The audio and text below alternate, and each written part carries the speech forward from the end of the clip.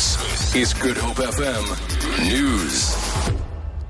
Good evening. Police in the Boland have arrested another suspect on drug-related charges. Earlier today, a 31-year-old man was arrested in Wellington for drug dealing.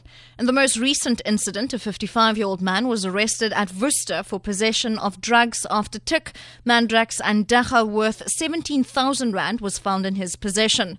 Police spokesperson Noloyiso Khwetlana says information from the community led to the suspect's arrest.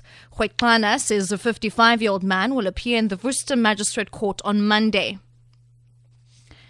70 illegal miners will appear in the Welkom Magistrate Court on Monday on charges of attempted theft of gold-bearing material, trespassing and immigration laws.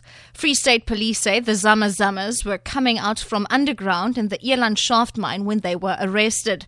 The miners were apparently trying to escape from the methane gas. The men were all from Lesotho, Mozambique and Zimbabwe. Police Captain Stephen Takeng says illegal mining is a concern and the arrests are regarded as a breakthrough in police attempts to curb the crime.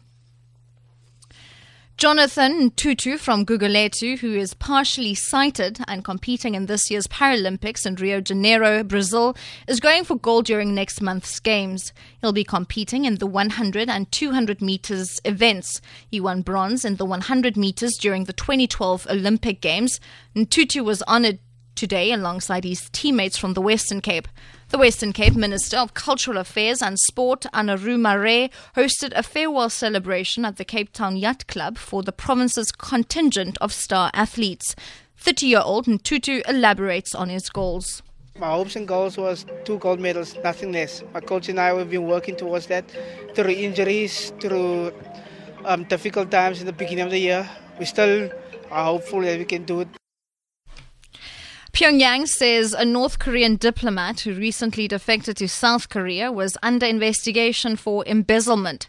Tae Yong-ho is believed to be the diplomat at the center of the controversy, accused of selling state secrets. The BBC's Catherine Davis reports.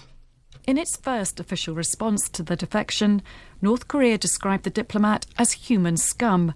It said he was being investigated for a series of crimes and in June had been ordered to return to Pyongyang.